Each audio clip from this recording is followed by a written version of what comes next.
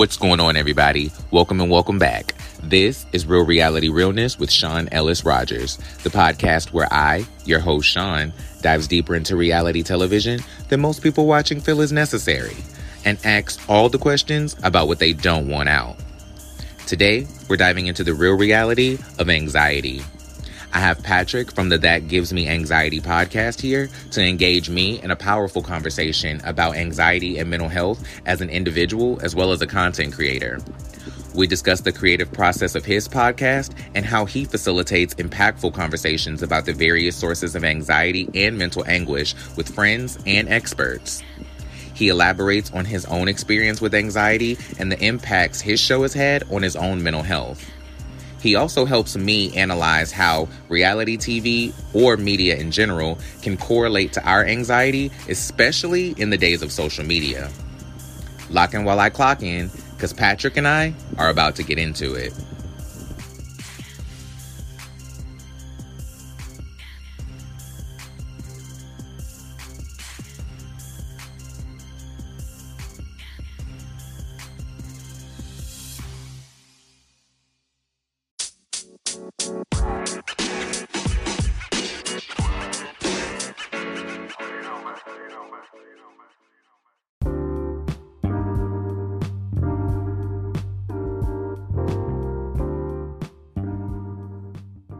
Hello. Hello, can you hear me? I can. Good morning, how are you? I am doing well, Patrick. How are you? Wonderful, a little tired. I play old man ice hockey on Sunday nights, and sometimes the games start as late as 11 p.m. So I'm like, doing exercise like that is tough to begin with. And a late start is, I'm feeling it. I'm certainly feeling it this morning. Well, thank you for giving me some of your time. I really appreciate you taking my call. Of course, yeah. I'm looking forward to chatting. Thank you. This is going to be a different type of podcast for me because usually I have people, content creators on who focus their content around like reality TV or like things like that. But I came across your podcast and I'm someone who struggles with a lot of anxiety. Mm-hmm.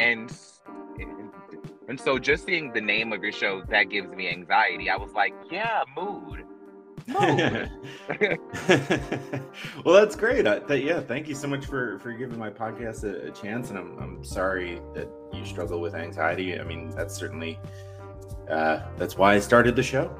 Because I have issues with anxiety. And I should also preface to any listener that I myself am not a mental health professional. It's just, I'm a journalist by trade, and I wanted to use my skills as a journalist to sort of talk to other people about their own mental health and talk to experts. And there's answers in the collective society, man. That one really got away from me there, but I'm just very interested in people, and when you're having mental health problems, it sucks. So trying to come up with some ways and some tools that people can use in their everyday lives so that they're a little less afraid. How do you feel about with you being a journalist, how do you feel about the conversation that surrounds mental health in the media?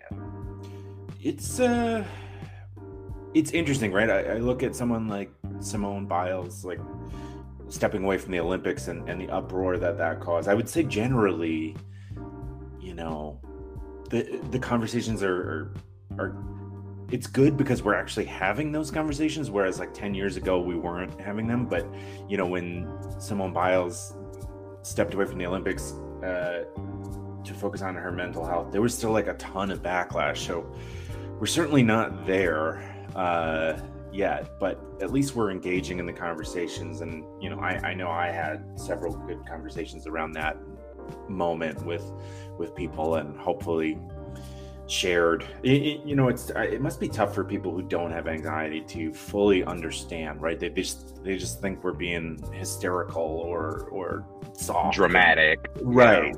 And that's not the case. It's very real, and we have to believe people when they're saying like I'm going through this mental anguish, because if we don't create environments where people feel comfortable sharing that, people suffer in silence. And we've really tried that.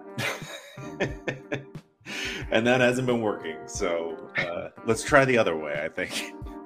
Right. It's like, how long can you tell somebody to get over it and they don't, before you realize telling them to get over it isn't working? Yeah. And people saying like get over it is more about them unable to hold space for someone. Someone being anxious or sad or going through grief is uncomfortable for a lot of people, and a lot of people have the emotional intelligence and patience of a kitten.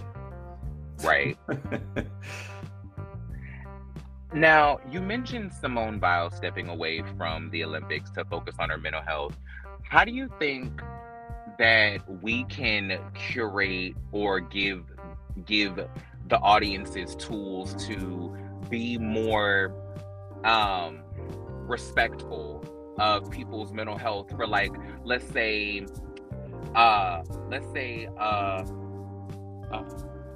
Justin Bieber cancels his tour to focus on his mental health.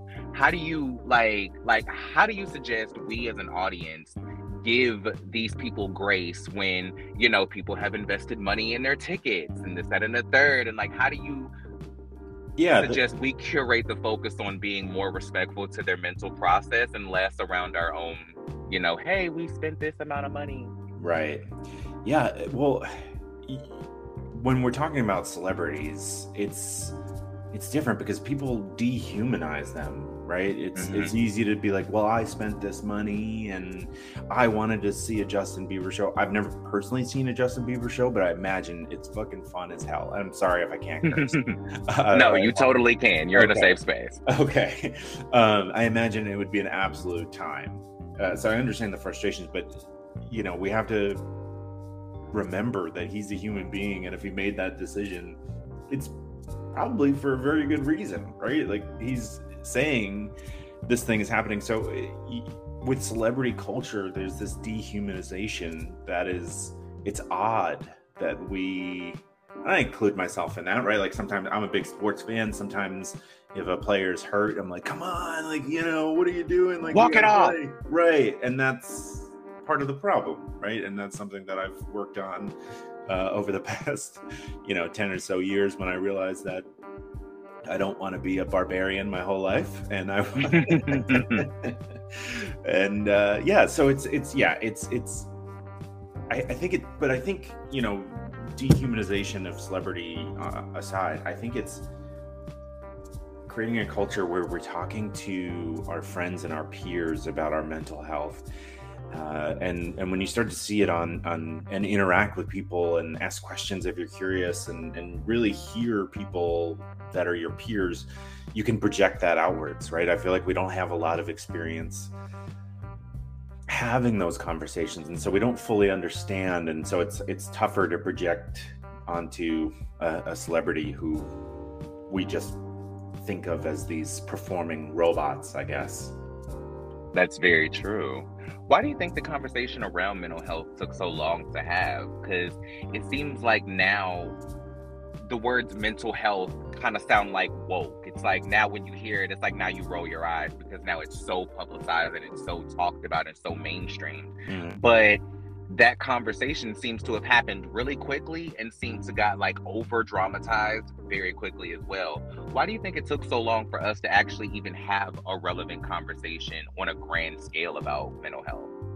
Because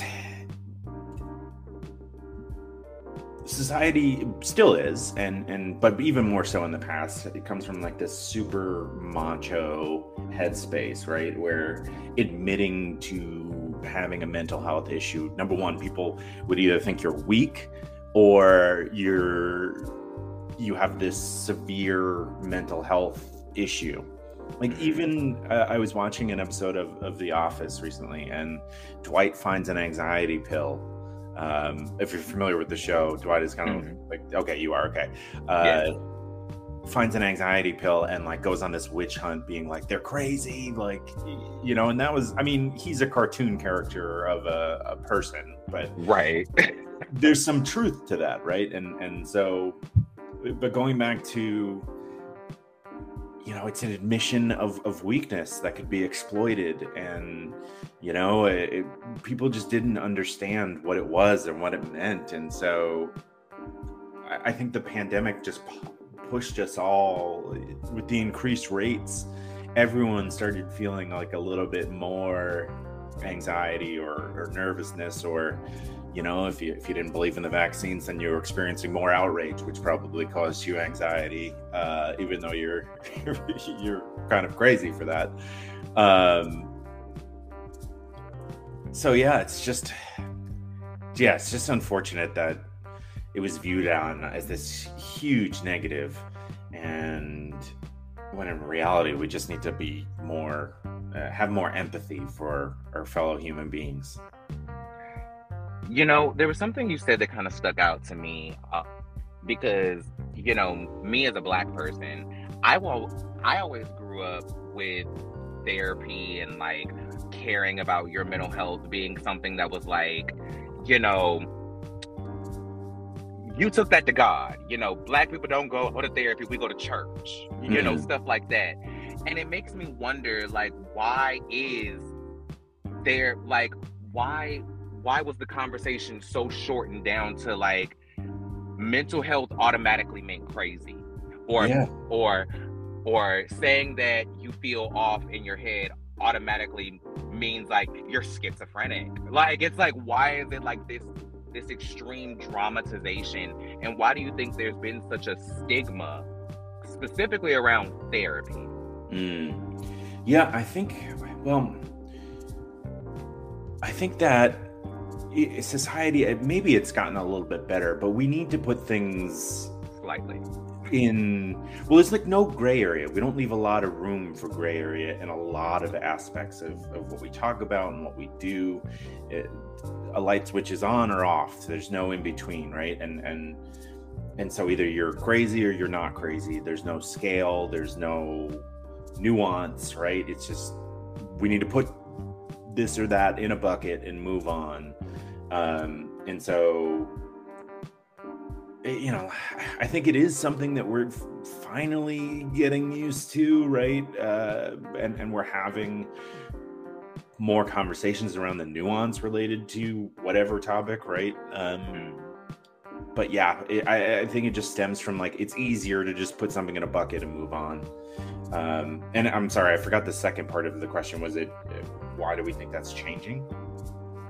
It's more so like, why do you think there's such a stigma just based around like therapy in general, and more so, how do you feel about the online therapy versus in-person therapy, and like these whole like talk spaces that are held, and how do you feel like, do you feel like there's a people? I guess what I'm saying is, do you feel like that is something that can actually be as beneficial as an in-person therapist, or like a one-on-one workspace? So yeah, you know, one of the things I do on my podcast is I ask people who offer all these different kinds of mental health services, and so everyone's different. People can feel overwhelmed as they begin to work on their mental health journey, and I encourage people to try a bunch of different things and see what works. It's no one therapist, you know, it's like dating, like going to an in-person therapist that may not be the one for you, right? And so you try different people, or you try different things. There's anxiety therapists who connect people with horses and just have them like give horses instructions, and that like connection to nature and I don't know, just being around. I mean, horses are cool. I've only been around them a few times, but it's nice, right? So and so there's just, the journey can be hard, it can be daunting, and so I just encourage people to try whatever works for them. And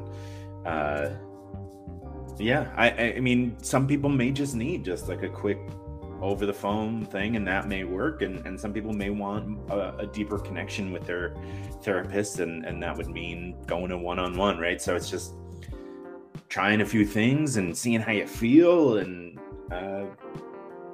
coming out the other side hopefully with some tools that can help you live a better life. See, what you said at the end right there is what really strikes me about therapy. I think I'm someone who's been in therapy since I was maybe 13. I'm 31 now. Mm-hmm. So, and for me, my problem with therapists is I need to find the right type of therapist that implements action and tools and work into my life. There are therapists that are there just for people who need somebody to talk to, mm-hmm. right? And that's great. I'm not that person. I need somebody to assist me in working through trauma. So mm-hmm. I don't necessarily.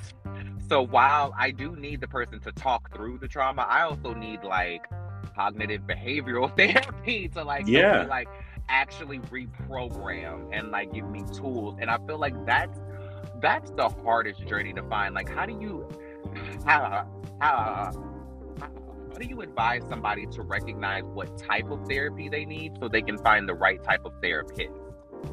It's just sort of jumping in. I mean, you don't know what you don't know, right? And that's the thing that I offer on my podcast is if you're exploring these things, maybe you can listen to a cognitive behavioral therapist. You can talk to, you can hear an art therapist talk about their process and sort of just get a little taste, right? When you go to the ice cream store and you're not sure what you want, let me get a little scoop of pistachio, a little taste, see if that's for me. And if it is, go for it. I feel like there may be this pressure to get it right in the first time, and that's not the case. It's a road, it's a journey, and I encourage people to be patient with it. And you won't know what you don't know, but every therapist that I've interviewed has offered just such wonderful, interesting nuggets of information that are really helpful, and so even if the person is not for you long term, I still think that there's something beneficial, and people can surprise you. I mean, that's the fun part about life, right? It's just different experiences can catch you by surprise in the best way. Awesome. Now, if I may ask, what's been your main source of anxiety? I think I'm just highly strung. I go back to the pandemic, and we were living in Brooklyn at the time and having a hard time there. Just because the space and, seeing the bodies and the constant ambulances and stuff like that. And, but even as a kid, I was super anxious. I think someone put this, it's not my example, but I think it describes it well. Everyone has a car alarm, right? And that's it's a metaphor for your anxiety. Sometimes you have to break a window for the car alarm to go off. And some people's car alarms go off when a wind blows on the car, right? And I'm on the wind blow side of the car, just worry about things. And I also, I'm 36 now, and I come from an Irish Catholic background, and in that culture, right, it's you said people in your community go tell it to Jesus, and people in my community go tell it to a bottle of whiskey and stuff it down, right? And none of those things are healthy, talking about whiskey and stuff it down. And so I feel like I didn't develop the tools or even give myself the grace to start that journey until I was 30, and it was just I had lost a job and was seeing the wrong person who was not helpful for me at the time, and I was just having these panic attacks, and I couldn't get out of bed because I was so depressed. And eventually you're just I can't live like this, right? And so it took some really dark times to finally just wake up and be all right, well, let's let's try. Let's start figuring this out a bit, you know, because this is not who I want to be. This is not how I want to feel. And I'm better for it. I love that. What's the process for you now navigating your anxiety as a podcaster and a content creator? Because now you're like navigating as a pseudo public figure.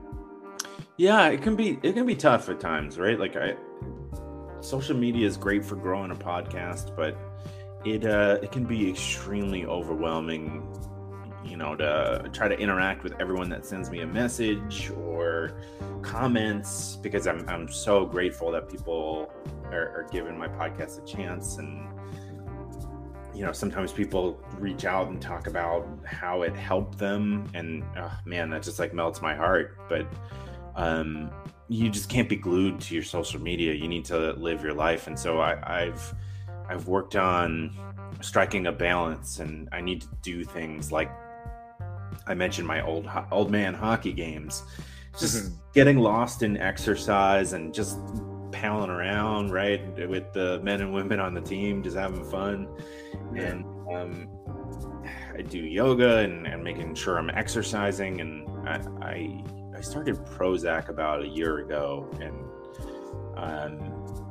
that has been really helpful. I don't know if I'll be on it forever, but it has just been really helpful to slow things down and make things a little bit easier for me as I try to improve. You know, the process is never set in stone. I'm constantly evaluating how I feel and tweaking my processes, and you know, it's complicated, but the other side is doing nothing. And you know, I might go back to just a blanket over my head, like shivering with a panic attack. And so if it's evaluating the process or that, hey, it's much easier to, you know, try some different yoga and stuff like that.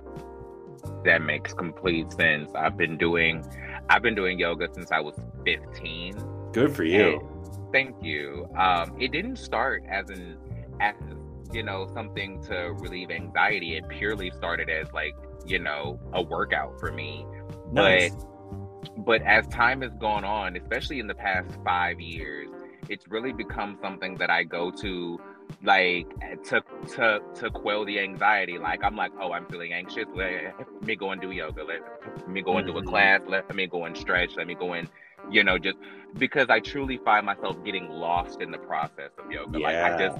I completely, like, that's dissociation for me. Like, right. It's like I just disconnect from the entire world when I do it. And so it's really become less about working out for me now, and it's now become more so like a coping mechanism, if you will. Yeah, it's a good thing. Well, and people, I feel like, don't fully appreciate that anxiety. Yes, it starts in your head, but it's carried in your body, right? And so you can have tension in your shoulders, your legs, right? And it just helps you. My lower back. Yeah. Everyone holds it somewhere, and you've probably managed it so long. You being just like the person who doesn't quite understand this yet. You don't even understand until you start releasing it, that like, wow, I really was holding this weight, and it feels amazing to get rid of. Are you a yin person? Yin is my go-to. I really, like, I don't go to actual classes. I've been somebody who, what's helped me personally is there used to be a show that came on the Oxygen Channel years ago called Inhale Yoga with Steve Ross. Cool. All of the episodes are on YouTube now, and because I am mild to highly agoraphobic, I'm somewhere in the middle of that. It just depends on the day for me how bad the agoraphobia is.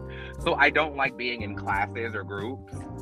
So for me, doing these classes at home has helped me. But like the way that he did, like, he's more like a modern type of yoga teacher. He like plays all of this like really contemporary music, and he cracks jokes, and like it's a really fun type of thing. So it allows me to like get the actual workout in, but dissociate, and actually just like, he makes me laugh. So it helps me like take my mind off of all of the things that are going on. I love that. Yeah. What's your creative process preparing to record your podcast? So, I with this podcast, I kind of come from the Larry King school of interviewing, which is, for people who don't know, Larry King, a longtime radio host and had a show on CNN for a very long time. And if you don't know Larry King, how dare you? Yeah. First of all, let's start there. Yeah, but if you're 15, I don't know how young your listeners might be, but if you're a young kid, you might not know. But yeah, you should, and go back and watch his stuff. Please. So what Larry King would do is he would not prepare for interviews, in the sense that, like, he wouldn't fully come up with questions, right? Maybe do a little bit of research or just like a little bit, but he really just like lets his curiosity take over. Mm-hmm. And that's what I like to do. I think I mentioned it before, I'm very interested in people, and so I just kind of let that go. But what I need to do beforehand is just sort of breathe, because I'm listening with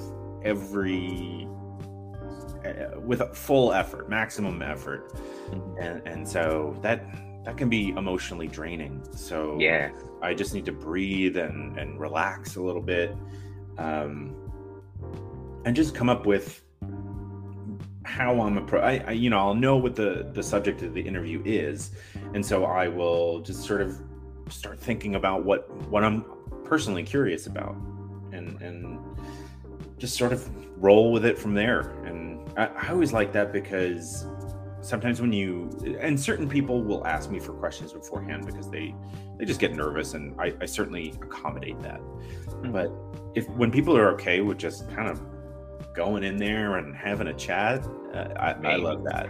Yeah. How do you prepare guests to come on your show? It's different. It's different for every person. I just explain like what the process is, what we're doing, what we're looking to get out of it. Like, for example, I'm about to interview an expert on sharks, and I just wanted to explain to them, like, I'm not trying to make anything scary. I'm not going to be cheap about, I'm just going to be honest that, like, I'm nervous I think about sharks when I go swimming, right? And we're going to find out a little bit about, how do we know that sharks don't want to actually eat people, right? Like, you always hear that. And so just coming from a place of love and joy and just trying to get to the answers. But really, yeah, just every person needs something different from me, and so I'm just flexible, and I want to create a good experience for my guests, because, well, number one, the show's about anxiety. I don't want to cause anxiety. And number two, it's just better when you're, as a podcast host, that the guest is comfortable for the answers. Yeah. How much of the episodes that you create, or the dives that you want to go on with your guests, how much of those are topical versus personal? I try to bring my personal stories to everything. I mean, not to overdo it, but I don't want to come across as just like an inanimate object, right? I'm a person who certainly has experienced anxiety and depression, and so I try to bring my own personal stories, and usually a few times in an episode when I'm talking to a therapist, they'll say something will click in my head and be like, oh, that makes sense, because this one time that happened. And so just adding some flavor and some color in that way. It's a mix, right? And it's a mix that I'm constantly analyzing. It's just it's kind of fun in that regard, that I don't think I'll ever be perfect with it, and so it's something to always work on. Sweet. Yeah. How do you keep your conversations from getting too intense or like leaning into triggering? I always say to people, whether I include it in the episode or not, I say, listen, I'm curious, I want to get into the emotional aspects of anxiety and depression, but I realize that can be heavy. So if I ever say anything, shake it off, push back, stay in your safe space. So I set that tone right at the beginning, and I mean it. And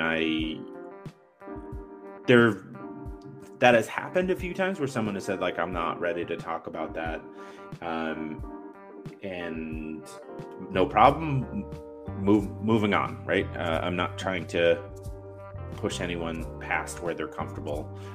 But yes, the subject matter by nature is and can be triggering. So where it's just kind of dancing along the line. But like I said, just listening with my I usually do it over video too, so I can pick up on body language cues if someone is uncomfortable despite what they're saying, right? And I can check in with them.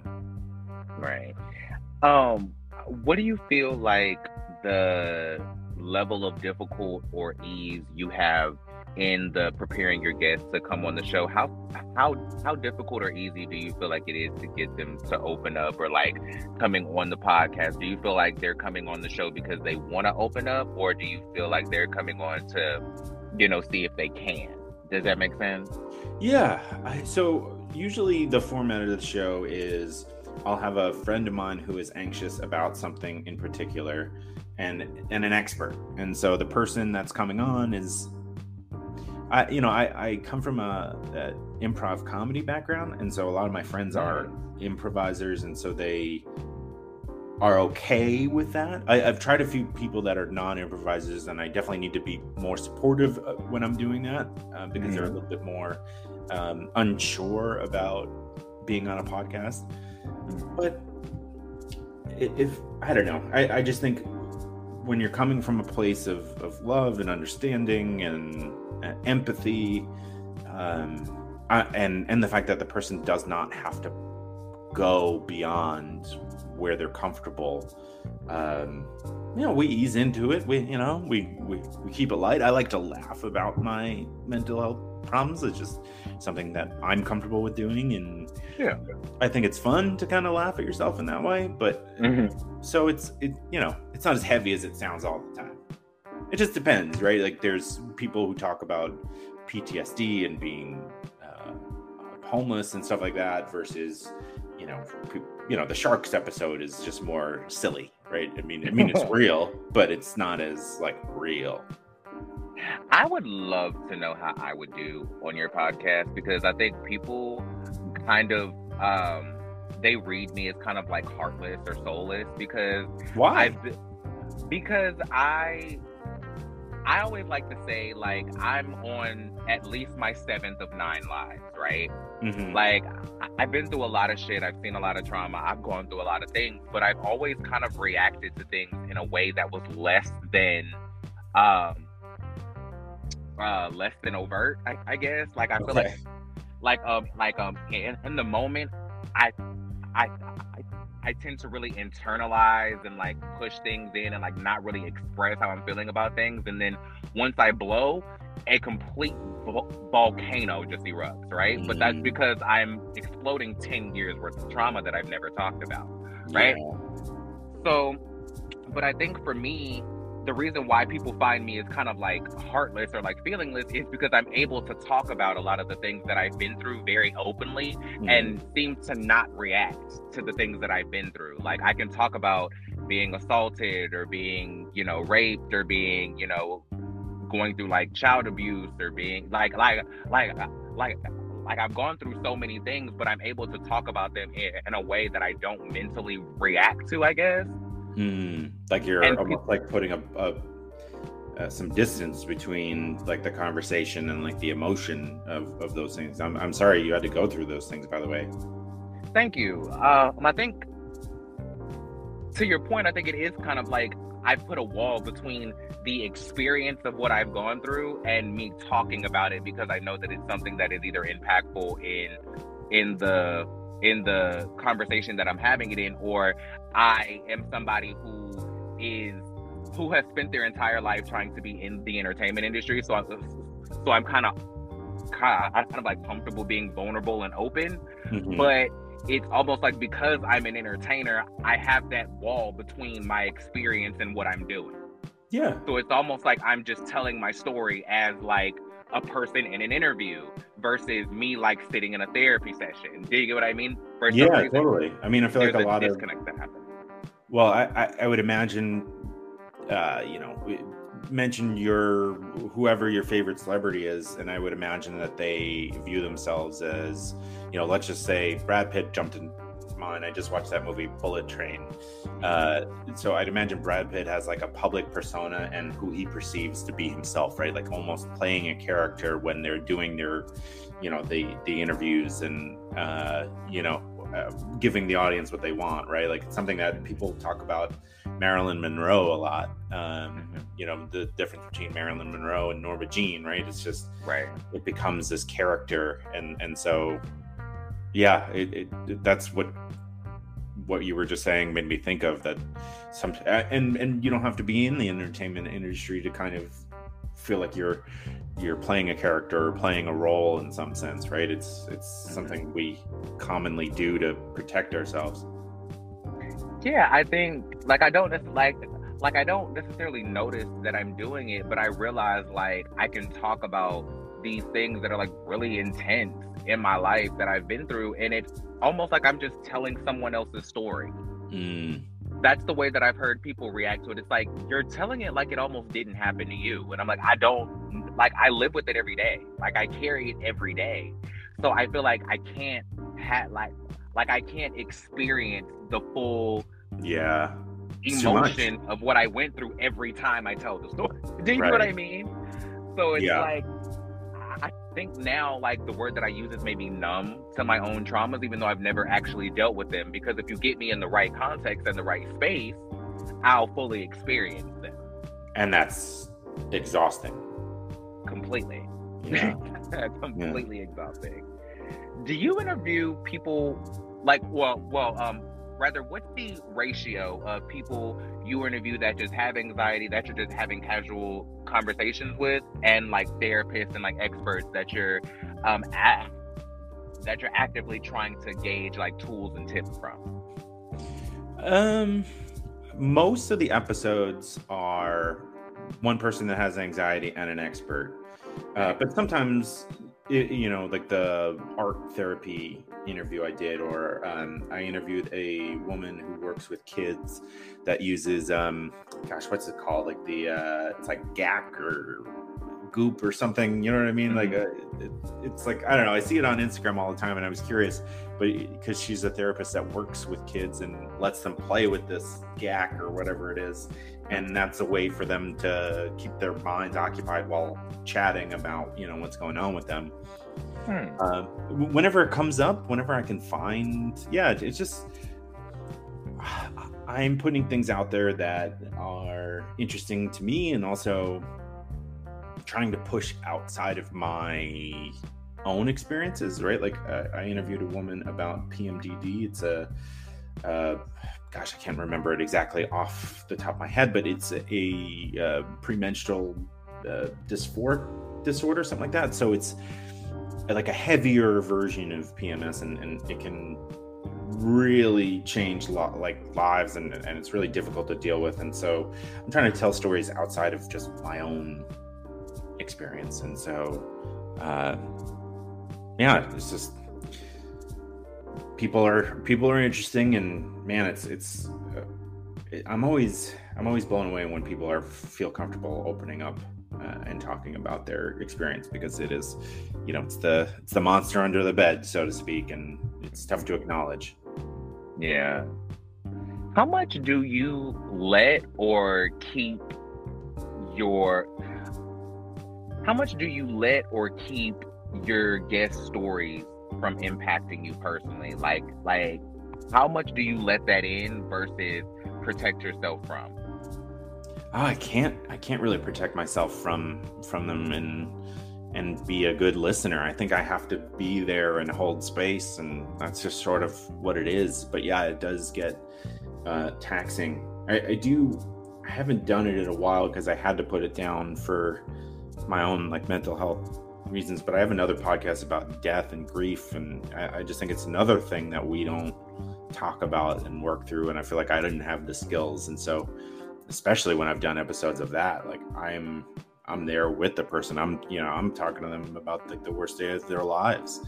And that's probably the episode I need to do with you. Because sorry, you just saying the word death just hit, because listen, my best friend, who was like my platonic soulmate, as I called him, killed themselves 2 years ago. Oh man, I'm sorry. I still have no way to cope with that. Like I can talk about sexual assault, being kidnapped, being abandoned. I can talk about all of those things that have gone on throughout my life without without feeling any of it. But talking about my best friend thing that will instantly break me. I still don't know how to deal with that. Well, that podcast is called Death Space Filling the Void. I'm sorry that happened to you and your friend. That's like there's just no answers, right? It's just it's tough to even comprehend. I'm still holding a lot of guilt. I'll say that. It takes a while. Yeah. I'm about 2 going on 3 years in. Still don't have any still don't feel like I've moved any ground on that. I'm able to talk about it without completely falling into a black hole, but I feel like I'm still standing on the edge of that black hole, just looking in it versus just drowning. Yeah. So I feel like that's like the baby step. Well, there's no timeline, so give yourself the grace that, don't bottle it up, but do it at your own pace. And it's not linear. It looks like a stock chart, right? Some good moments, some bad moments. 100%. How much apprehension do you have sharing your vulnerability with your guests? None. If I'm asking people to tell me theirs, I need to be there with them. But sometimes that, it doesn't make sense for me to do that, right? I feel like it could come across as if I was like trying to one up somebody or and so and I don't think I've always been perfect at it, but because sometimes you just have to let someone's story speak for itself and not interject, right? Not do the old mansplaining stuff too, right? Right, but like, that happened to me too. I really struggle with that because for me, I'm really socially awkward, right? So my way of relating to people or showing that I understand what they're saying or their experience is by conveying my own. And my husband calls this Tyra Banks thing, right? Because on Tyra Banks' talk show, we make fun of this all the time. Tyra Banks would do this, right? Where she would take any experience that happened to anybody, like somebody could say, I was kidnapped by aliens, held for 30 years on Mars, and then released with a bald head and green eyebrows. And she would say, wow, that reminds me of a time in my life when it's like, nothing like that has ever happened to you, Tyra. Nothing like that has ever gone on in your life, Tyra Banks. So it's like, so I struggle with that because I get that type of, it's like, Tyra, nothing like that has ever happened to you, but then I understand that just might be how you relate to their story and show them that you get it. So then when my husband, showed me that I do that, I was like, ooh. I didn't realize I was the asshole here.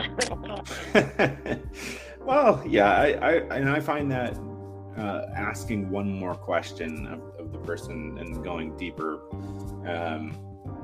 or sharing this is my experience and it makes me think of this. Is that how you reflect it, right? Using the experience to help further the story that the other person was telling. Totally. I'm still working on that because we're all working on ourselves. It's like, hey, I relate. Here's what happened to me. But then I've listened back I've noticed, oh, that kind of sounds a little dismissive of what they went through. God, I'm an asshole. No one's bad. We're all working on it. What's the biggest thing you want your audience to take from your show? That it's important to have mental health discussions. It's okay not to be okay, and there's always hope, right? There's, yeah. I mean, that's pretty much it. That's, I mean, at its base, I want people to have some tools to not be as afraid, because being afraid is awful. And if you are in a low, having some tools to get yourself out of that pit, but always know that there is hope, and there is someone who can help you, and you're worth that time. What have you noticed? What have you learned about yourself from doing your show? Oh man, I just have so many tidbits. I've begun to fully understand like the depth of my anxiety, and just this has been a journey to get to know myself. I mean, I really didn't know much about anxiety when, like, if you go back to listen to episode 1, I asked a professor from the University of North Carolina, I'm like, what is anxiety even?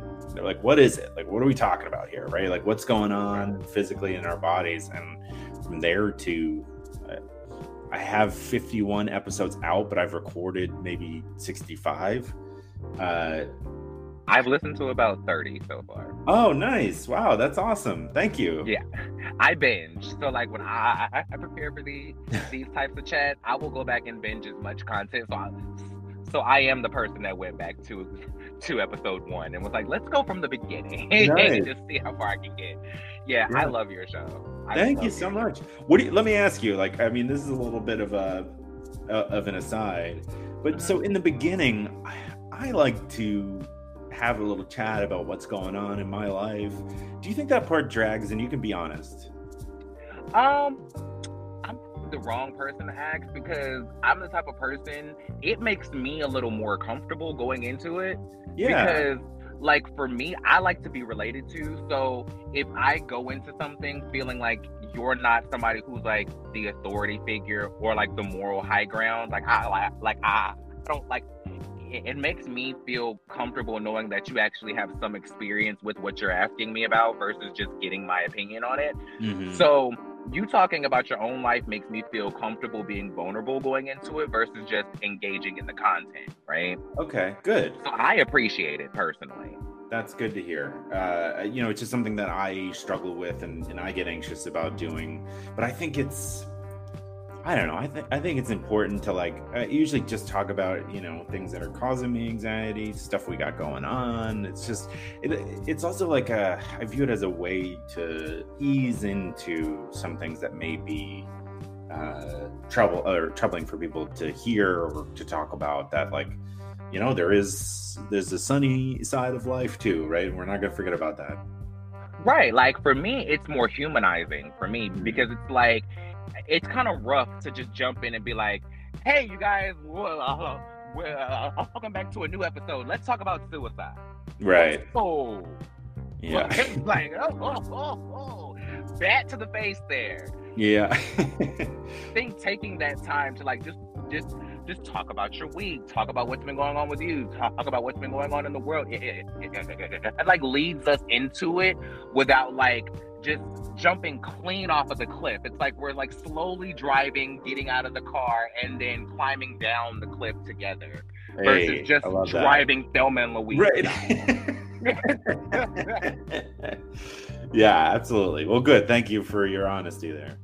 Of course. What have you learned about anxiety from doing your show? Well, anxiety and excitement the body only has a few different ways of reacting, and anxiety and excitement are the same exact symptoms, right? It's just blood is going to parts of your body that you would use in a fight or flight situation. It moves blood away from your stomach, so that's why you have stomach problems, or it actually pulls blood away from your brain when you're really anxious, which seems counterintuitive, but I guess when you think about it, in fight or flight, you need to run. You don't need to you know, think, or maybe that's why people in horror movies that don't make the best choices, because the blood is in their legs and not their brain about where they're hiding or something like that. But yeah, it just comes down to it's a chemical response that helped us run away from saber-toothed tigers, and now it can get triggered if you get like a work email that makes you nervous, right? Or you have a meeting pop up on your calendar, or all these other uses. The body just doesn't have another way of handling something that's just not as epic as being chased by a saber-toothed tiger. As extreme as that example may be, you made horror movies. You made the entirety of slasher movies make sense to me. Yeah, right? Because you said that, and I literally thought about every Scream movie that I've ever seen, every slasher movie that I've ever seen, and you made me think about every single time I've ever asked, why do you look back when you're running? Yeah. Why are you walking into the danger? The call is coming from inside the house. Why do you choose to open a closet door? Right. Like, I don't understand. And you made all of that make sense to me. Now I feel like I can't go to a slasher movie now. Oh no! Just know now I can't scream at the brain. It's like, now I know why you're doing it. Yeah. The blood is going the wrong direction, baby. Run the other way. You're going back to it sends you back to like cave person mentality, right? You're just running and looking for a fight, or yeah. It's the most mind-boggling thing, because I'm like, what? This just seems like a situation where your like focus and like problem-solving skills would be in like hyper acute focus, and it seems like people throw out all reasoning in slasher movies. Yep. But you just made that make sense. Thank you for debunking that for me. I appreciate it. Yeah. What personally has been the most impactful conversation that you've had on your show? That's a good question. I don't know if I had it. Well, I think the episode where I talked about starting on Prozac with my friend Mary Alice, who was starting on I forget the name of it. It might have been Zoloft for her.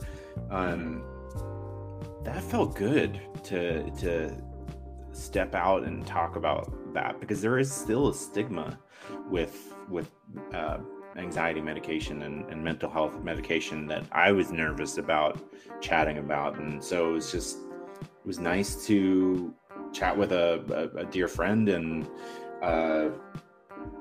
just admit to each other that this is what's going on, and it's a good thing, and it's not something I don't need to be handled with kid gloves. And I made this decision with my doctor, and that's my choice, and it's not forever, and it doesn't mean I'm crazy, right? So it's and those are all like fears that I was harboring, and just felt good to give voice to. And once you give voice to things like that, sometimes when it's almost like you're putting it out there and you can look at it or analyze it from afar once it's outside of your brain.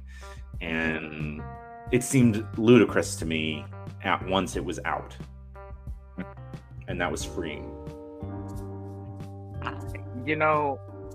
I'm sitting here talking to you, and I've been thinking the entire time, what would be the most appropriate conversation to have with you on your podcast if I was ever invited as a guest on your show? And I think because the format of your show is like you, a person, and the expert, I feel like I don't even know what expert you would bring in for this conversation, but for me lately, I've been battling with a decision on whether I should continue being on hormone replacement therapy as a transgender person, because the effects that hormones have had on not only, my emotions just being, a person, but like it's made me more suicidal. It's really affected my anxiety. It's really affected my agoraphobia. It's made me more reclusive. It's like I suffer with extreme imposter syndrome. It's kind of made my dysmorphia worse being on hormones. I'm so sorry to hear that. And so I've been really struggling with, should I still be on them or not? And I'm so I'm going through that kind of process right now, and it makes me really like it. The whole process of figuring that out has been my strongest source of anxiety recently. And I think that would be the conversation that I would want to have, because I could talk about anxiety all day long. Like, I'm always anxious. One, I'm a Virgo. So so as somebody that overanalyzes everything, my anxiety is constantly at an 8.5. Oh no. So like, we could go in any direction with me when it comes to anxiety, but if I had to pick something, that would be the one conversation that I would love to have with you.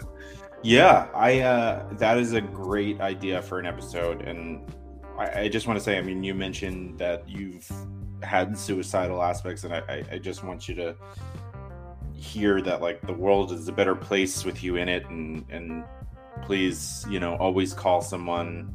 You're never a burden to people.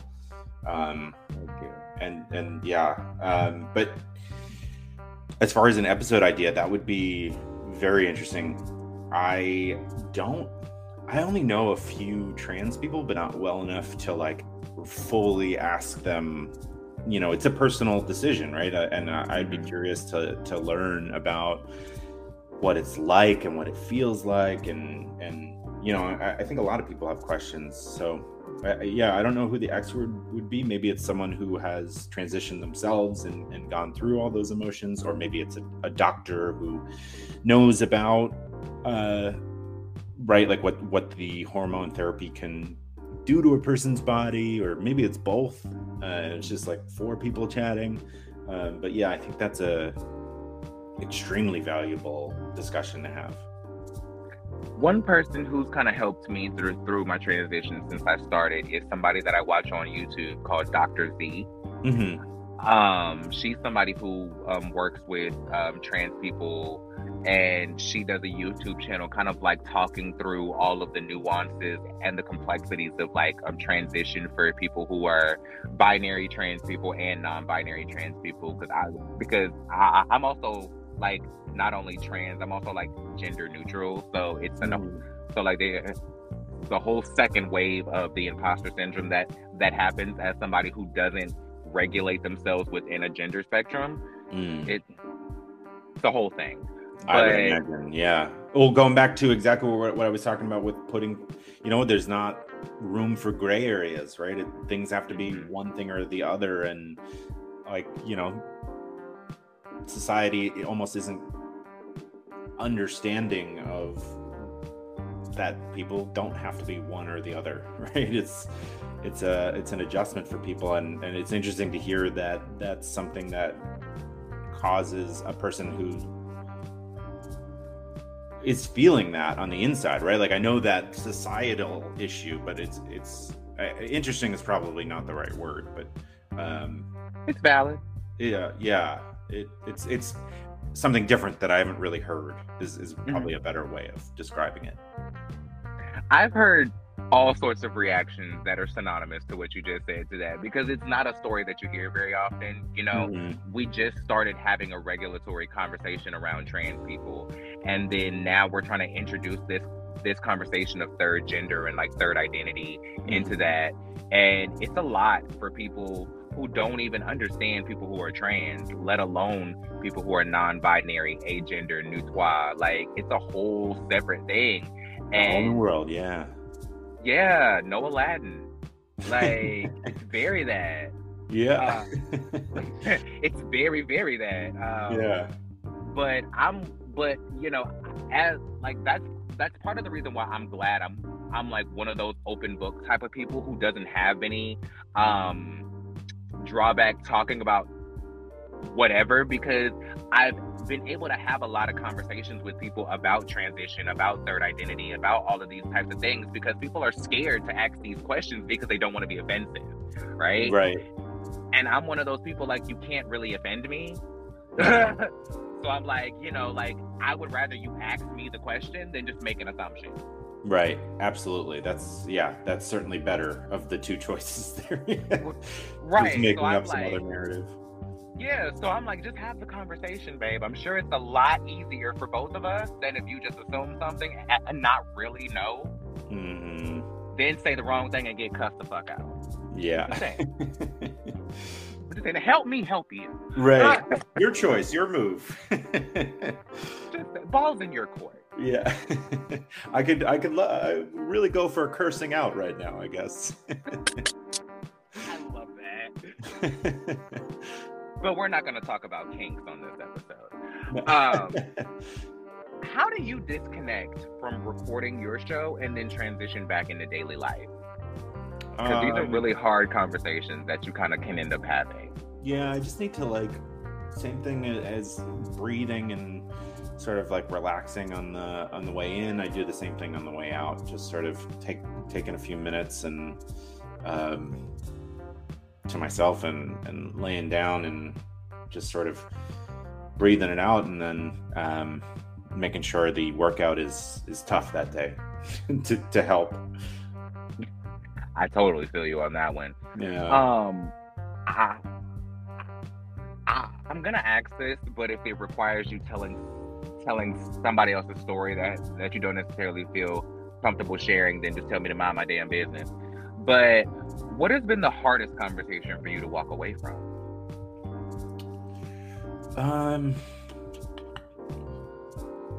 I think so. It's not with the anxiety podcast, it's with the death one.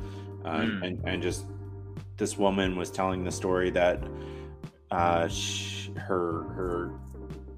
second child died due to SIDS, and it was just the child died at a daycare who they considered this daycare person like a member of the family, and so thinking about the grief of the parents, but then the daycare worker too, just being her living with this guilt. Oh man, it just broke my heart. She didn't do anything wrong. People presume with SIDS, sudden infant death syndrome, for anyone that doesn't know, right, that something has been done wrong, but that's not the case, right? It's just it's called sudden infant death syndrome. Yeah, because we don't really know what causes it. So this woman was breaking down. I was crying while interviewing her, and it just stuck with me because it was just such a clear showing the ricochet effect of how many lives one death can really experience. And I also interviewed I think I put it on anxiety and death, but a friend of mine works for the National Suicide Prevention Center or something like that. I'm making a mistake, but he was just telling a story about his mother taking her life. And while I'm talking about this, for anyone who doesn't know, they're trying to change the language around committing suicide. You say commit because that's a Bible thing, when really taking their own life or died by suicide is the way that we're trying to shift the conversation towards, because it's I don't know, the fact that it's viewed as a biblical sin versus mental health distress, just right, trying to change that narrative. I'm glad. I'm glad that conversation is being had, because within my own experience with suicide, it has nothing to do with the Bible. Yeah. Let's shift gears for my last few questions, because technically this is a podcast about reality TV. What is your relationship with reality television? It's on the low end now. I watched Survivor and things like that growing up. I don't know if that counts. But I also it definitely counts. Okay. Survivor definitely counts. Okay, cool. I had a job for a while where I was recapping American Idol. So there was a couple seasons that I was watching every episode and sort of giving a quick video recap of what happened, who got eliminated, that kind of thing. I watched a bunch of American Idol. Also, one of my first jobs was I worked on a celebrity gossip show. It's on the network doesn't exist anymore, HDNet, and it was Naughty But Nice with Rob Shooter. Okay. And so I got to meet a bunch of reality show contestants, and one night I went out after shooting all day with one of the men who was just eliminated from The Bachelor, and he was just like spilling the behind the scenes stuff, which was very interesting to say the least. That is lovely. Yeah. That is lovely. Have you noticed an influx in anxiety from the reality television audience? In what way? Like the people who watch a lot of reality shows, like they experience more anxiety? Yes, I've specifically noticed, because I do this podcast 5 days a week. So I talk to people literally 5 to 6 days a week about reality television. And a constant thread that I'm noticing in the conversations that I'm having, and also because I have to be on social media to promote my podcast, or I wouldn't be on social media at all. But I've noticed a higher level in anxiety in the conversations of like reality TV fandom, right? So I've noticed like there's somehow a parallel between people who watch a lot of reality TV. They also talk about having a lot of anxiety when they're not talking about reality TV. And I'm wondering, like, if you've noticed that type of line happening, and if you think that there is a direct connection between the highly perpetuated drama that comes with reality television and anxiety in a person's real life experiencing that.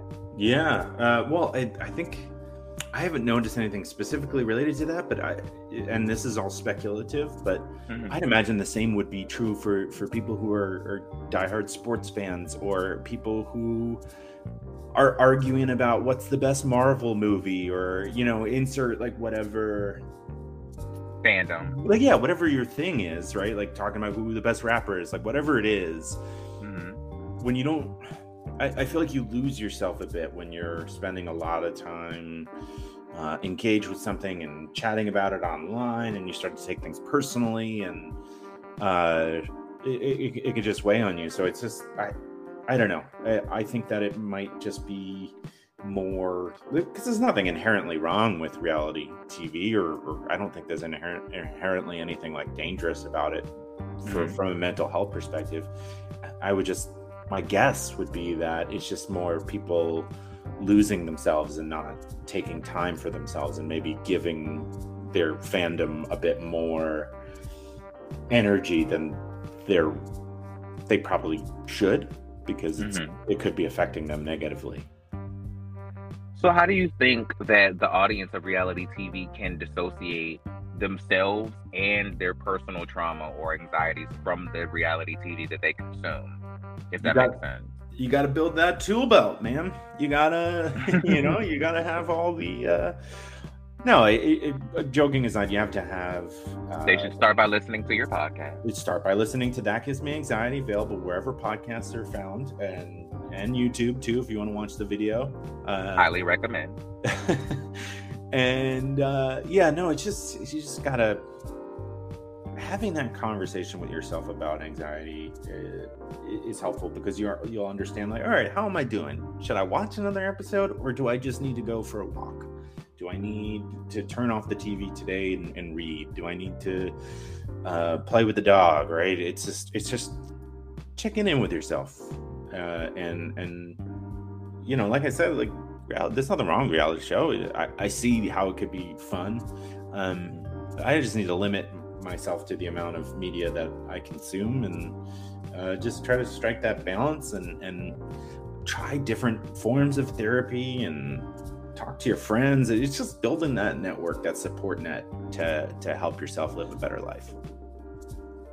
How do you think social media and the increase of needing to put your every thought, feeling, or state of being on the internet increased or is connected to the conversation around mental health, the necessity of that conversation rather, and anxiety as it plays out in today's society.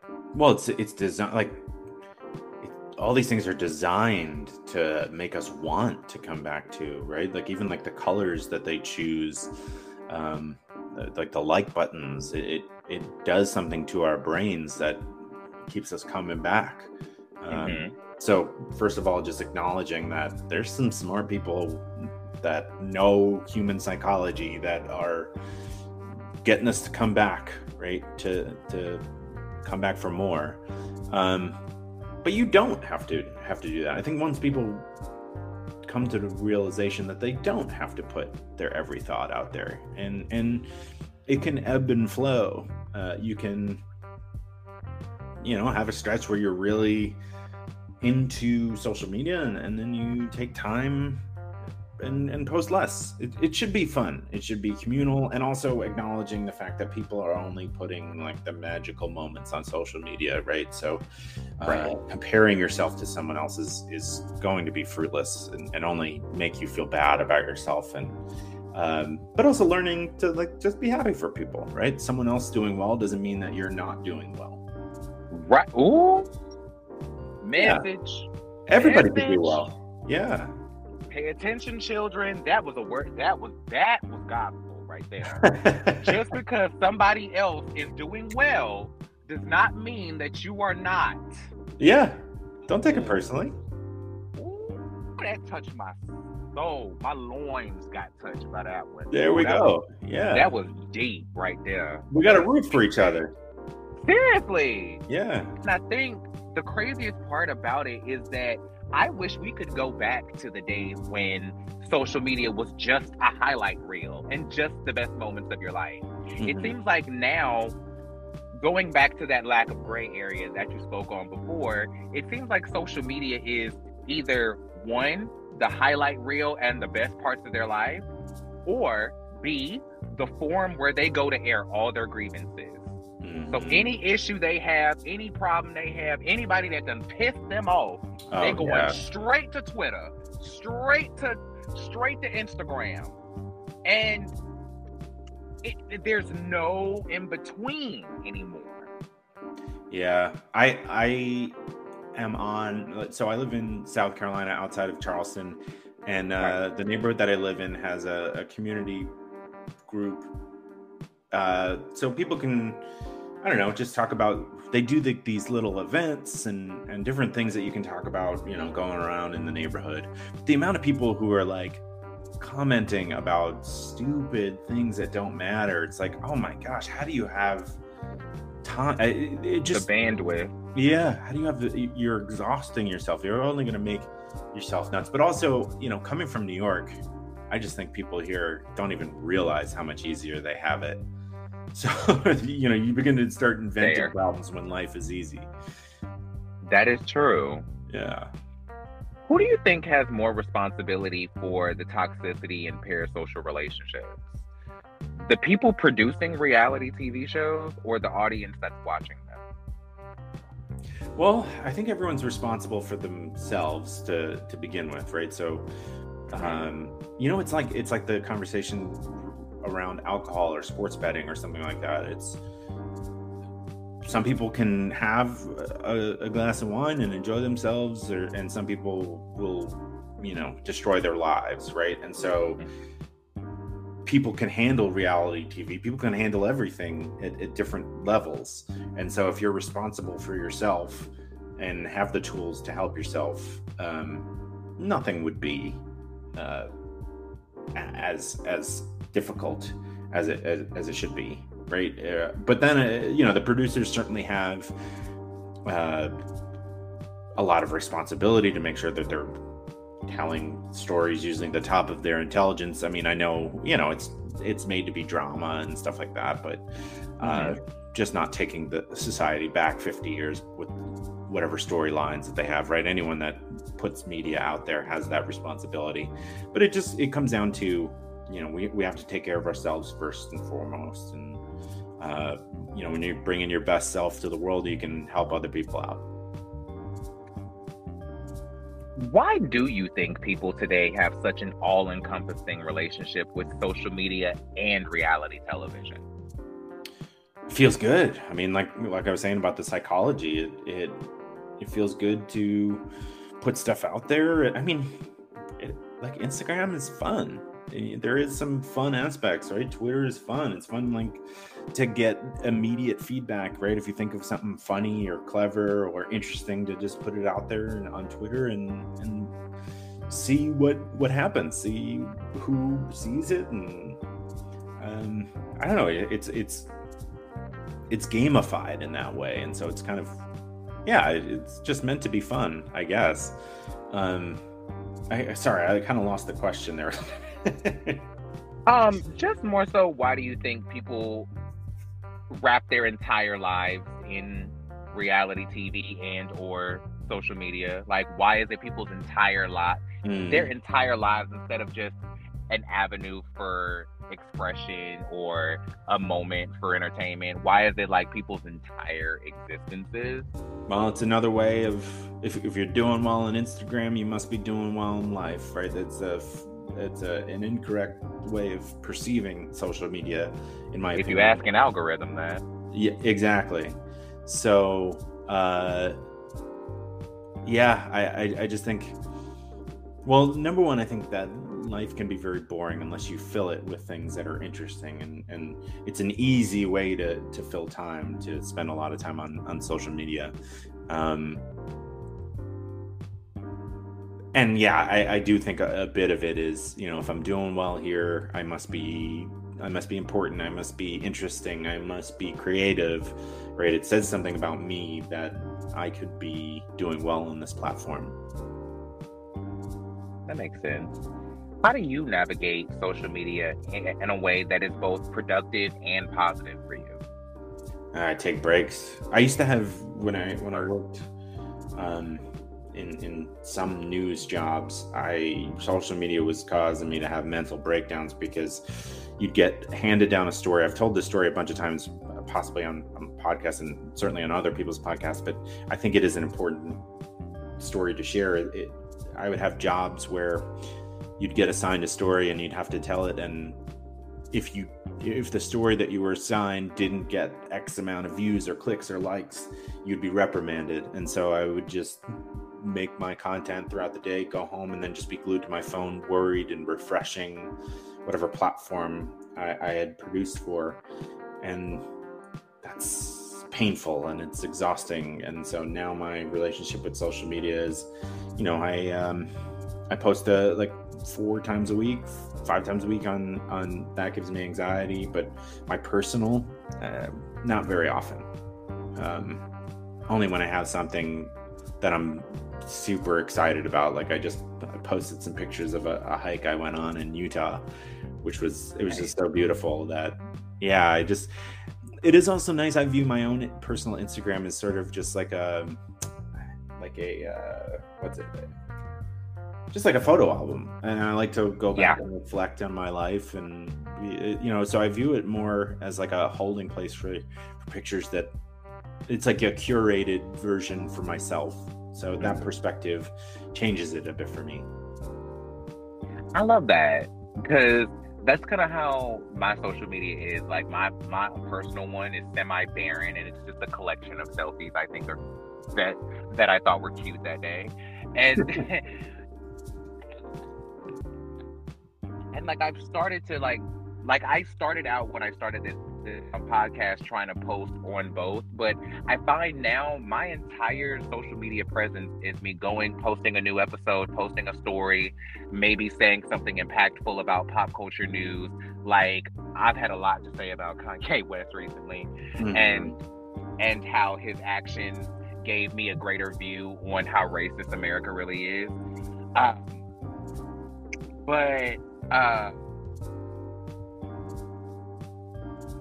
But yeah, like when it comes to my own personal social media, I go back and I've noticed, I haven't posted on my own page in a month. Like, I just don't even bother. Because like if I didn't, like if I didn't have this podcast to promote my show on, like I would not have social media. Like I would not be on social media, except maybe Twitter. But now they done put me off of there completely because I talk too real over there. They don't like me over there, especially now that Elon is taking over. Shout out to y'all over there. But that is no longer my business, so I will refrain from bringing up the Bird app. Now, I agree. Like I think that, you know, that's kind of what I mean by I wish that social media could go back to just being a highlight reel or like a scrapbook of the best times of your life, instead of it being the place where you go to talk about who done pissed you off today. Mm-hmm. Yeah, that's why you need a therapist or a friend to not post about it. Yeah, it's I don't know, because then it's like, I mean, not that this is always the case, but people start judging you when you start doing that. And you know, most people get jobs through their friend network, and it's like, are you going to hire that person? Probably not. Yeah, 100%.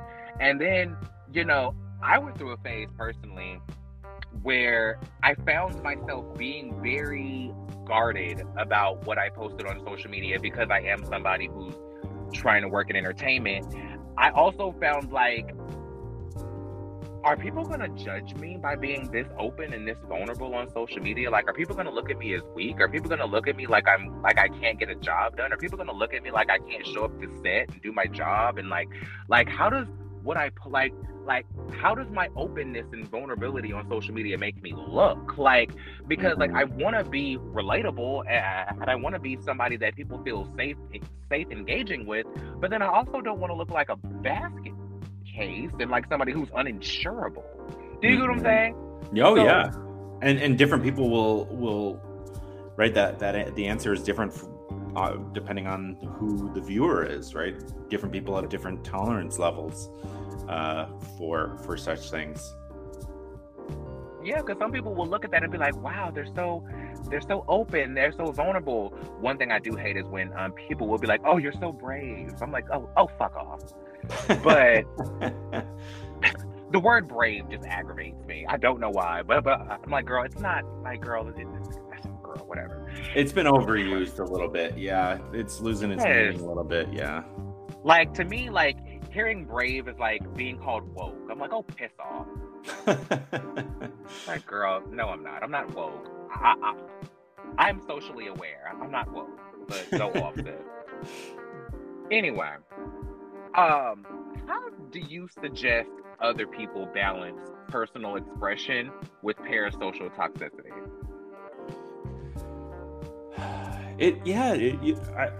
It comes back to what I said earlier. I think about making sure you're taking care of yourself first and foremost. It's like you got to eat your vegetables, and in this case, that's a metaphor for taking care logging of yourself off mentally. Yeah, logging off, having some time away, and you know, it's just you can't have 40 beers a day, right? That's right. You can't bet your mortgage away. You can't, you know, just constantly be smoking weed, right? You gotta pick your spots. And so if you're not feeling well, it's not the right time.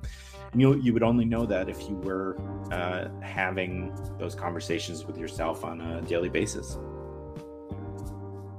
What do you think production companies and reality stars can do to circumvent the pressures of social engagement when it comes to reality TV?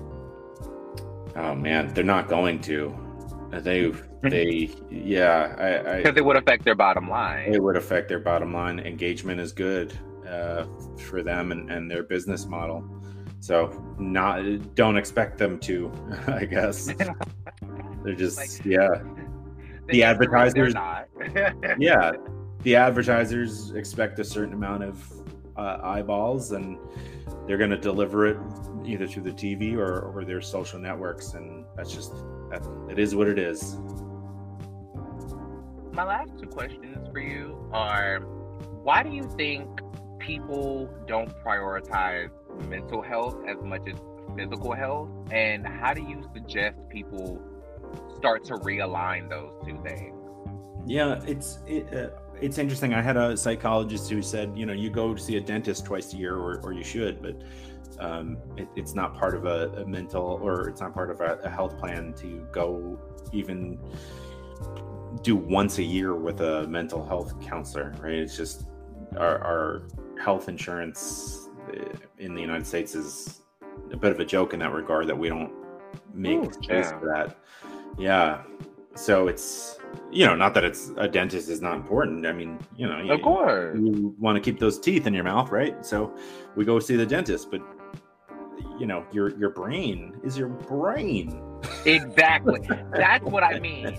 Like, that's what I mean. It's like, we prioritize going to the gym, going to the dentist, going to get a physical, going to do this, going to get a mammogram, going to get your prostate checked. Mind you, you should be doing all of these things. Go get a colonic, have at it. But if your brain ain't right, ain't none of this gonna fall in line under that. Right? Mm-hmm. Like, if your mind ain't right, your life ain't right. Hey. So why is put it on a bumper sticker? I'm just saying. So why is like going to get your brain checked out not as important as going to get your cavities checked out? Right. Yeah, it's crazy. It's unbelievable. How do you suggest we start that conversation? Like, without putting people in a place to think that we're calling them crazy. Because like we said before, for some reason here in America, going to a therapist means your ass is crazy. Yeah. Well, and I don't know what that means. I think it's just talking about it. I think it's talking about it in our friend groups, and you'd be surprised when you start talking about it. People will pull you aside and be like, yeah, that's going on with me too. What do you think? Right? What should I do? What should I try? Yeah. That's happened to me a lot of times. And yeah, so I just think it starts in a peer-to-peer level, and it may make people uncomfortable, but I just think that's like them dipping their toes in the pool, and then the next time that they hear it, they'll put their foot in, and they'll start to consider it for themselves. And that's just how we bring about change on a countrywide level. It just starts with actually talking about our issues and being ready to listen to other people. Nice. Now, I know I said that was my last question, but I do have one more question. Okay. I'm sorry. Because you just made me think about something very important. How do you think that we can start a conversation that validates but also separates religion from mental health practices? Because if you remember what I said earlier, Black people don't go to therapy, they go to church, which I think is crazy as shit. But that's a whole nother conversation. How do you think we separate the conversation of therapy from religion without disrespecting one or validating religious practices while also emphasizing the importance of taking care of your mental health outside of just leaving it at the altar, if you will? So the question is a little bit tricky for me to answer, because I myself am not religious, and neither am I. I don't judge anyone that is, if that's where you find your peace, like, that's wonderful. I know I have family members that are very religious, and that brings them great peace, and that's beautiful to see. So it's inherently separated for me, and I don't know. So I don't know if I could offer a good enough answer, because it's not something that I myself am able to experience. Maybe religious leaders themselves actually becoming open to the fact that that might be something good, right? Like, if they're up in the pulpit saying, if you're experiencing this, talk to somebody, right? That I don't know. I'm sorry. That's not a cop out, but yeah, it's all good. Yeah. Because people are quick to say God made doctors, but won't say God made a therapist. So I don't understand that. And as somebody who's more spiritual than religious, I try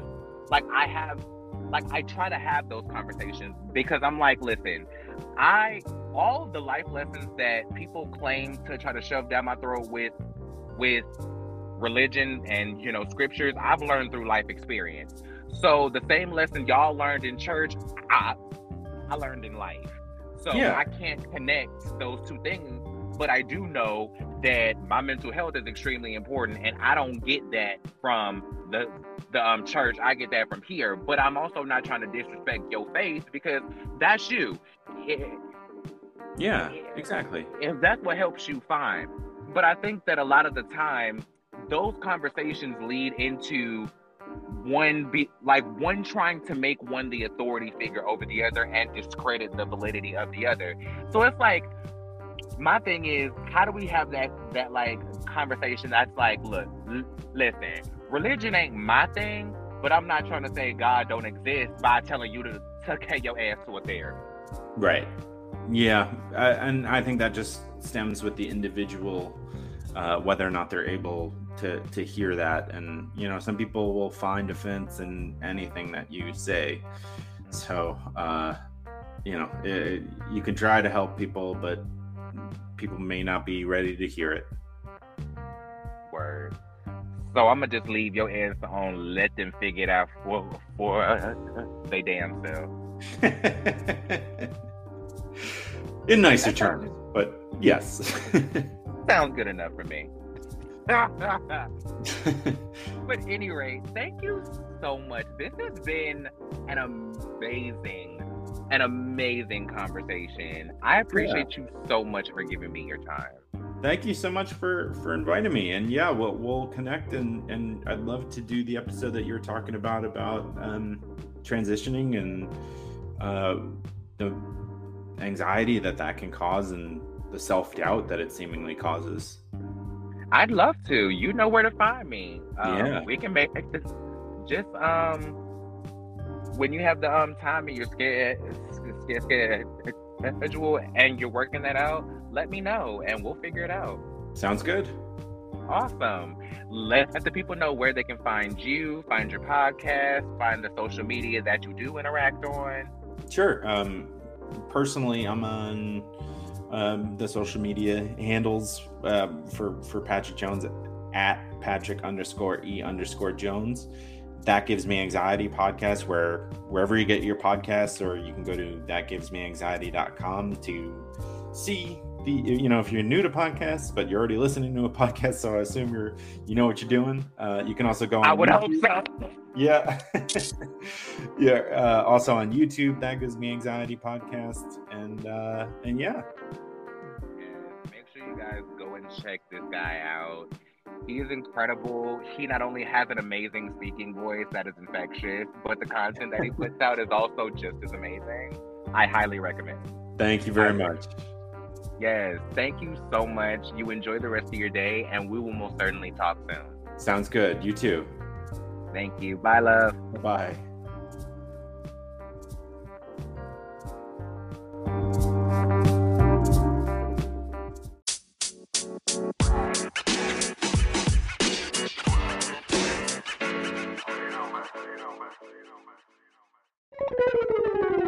All right, everybody. That was my conversation with Patrick Jones from That Gives Me Anxiety. I hope you guys enjoyed this conversation as much as I did, but more importantly, I hope you guys took something from this conversation. You know, anxiety is such a more prevalent conversation when it comes to mental health and the way that we all process as human beings in this country today.